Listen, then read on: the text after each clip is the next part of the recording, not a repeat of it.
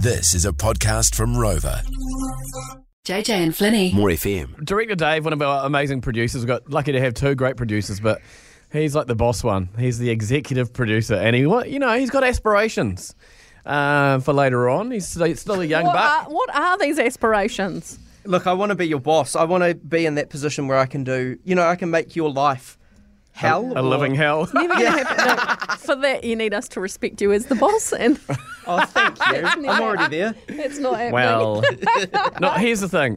What people don't know about you is that you took a management course just the other day, and you showed me a little certificate that you got, and he's very proud. But we've started noticing that in our pre-show meeting, Director Davis started using these stupid phrases, and we were in a meeting yesterday with this guy Roger, he's like a coach for our show. He gives us tips and stuff, and Amy, who's our manager, and then Director Dave, the producer's there, and he's coming out with some clangers. What are some of the things that you said in that meeting yesterday? And we just realised these are straight from this management course.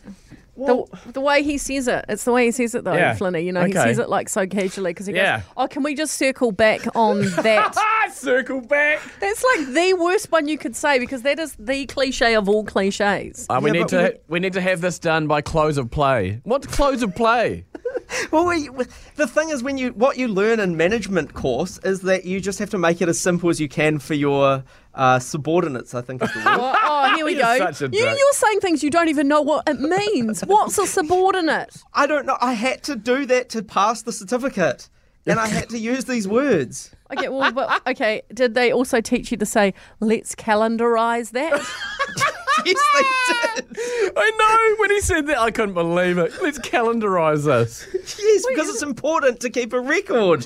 Yeah, just stick it in your calendar. And then we made this... Calendarize, is that even an actual word? I know. I've never heard that before that. And then he goes, with this thing, we're planning this thing we're going to do in a couple of weeks. We've really got to hit the ground running with this. Hit the ground running, eh? Yeah, good one. No, and don't forget, he said make sure we lay the foundations first.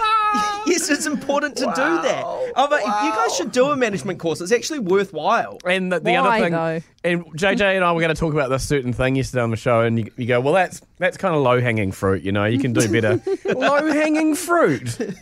You've got a list, haven't you, next to you, and you're just trying to use something in most sentences. Be honest, have you? Yeah, because it's for high-level learning. That's why we do these types of things. You are so cheesy. What's happened to you? Wow. You used to be cool, Dave. You used to be awesome. Now you're just using management cheesy phrases. Yeah. Can't take you seriously. You and I will have to have a robust conversation after this because you are not respecting me. Robust conversation. Awesome. Okay. Whoa. Well, how about we do a deep dive into that? Okay. All right. Look, you must have someone annoying like Dave at your work who has... annoying? It may not be a management cliche, but they've got some cliche they're always using, and you're like, that is so lame. Why are you still using that cliche?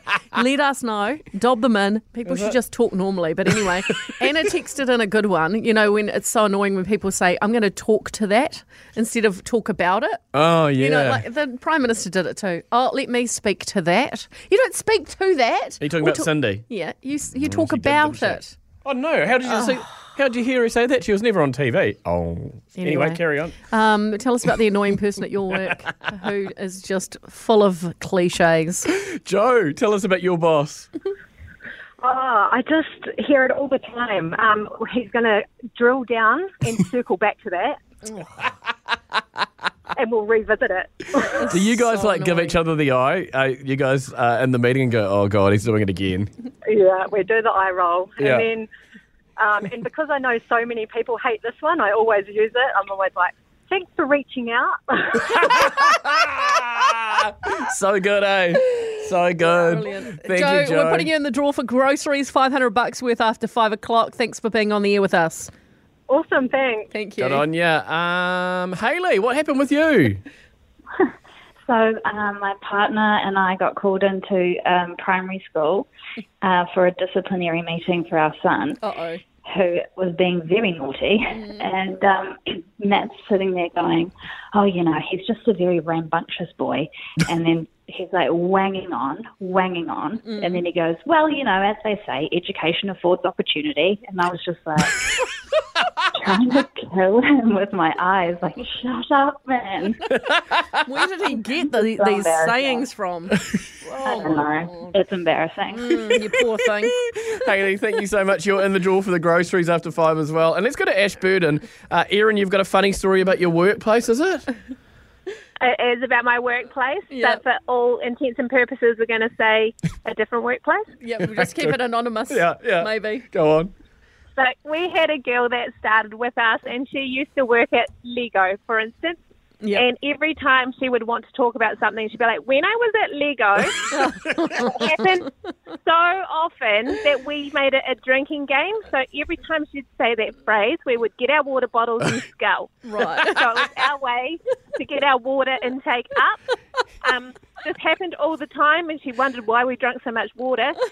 But one day I only had a hot coffee, so I sculled it and burnt my throat. Oh, Erin, it's not worth it. Good dedication to the cause, though. Very good, Erin.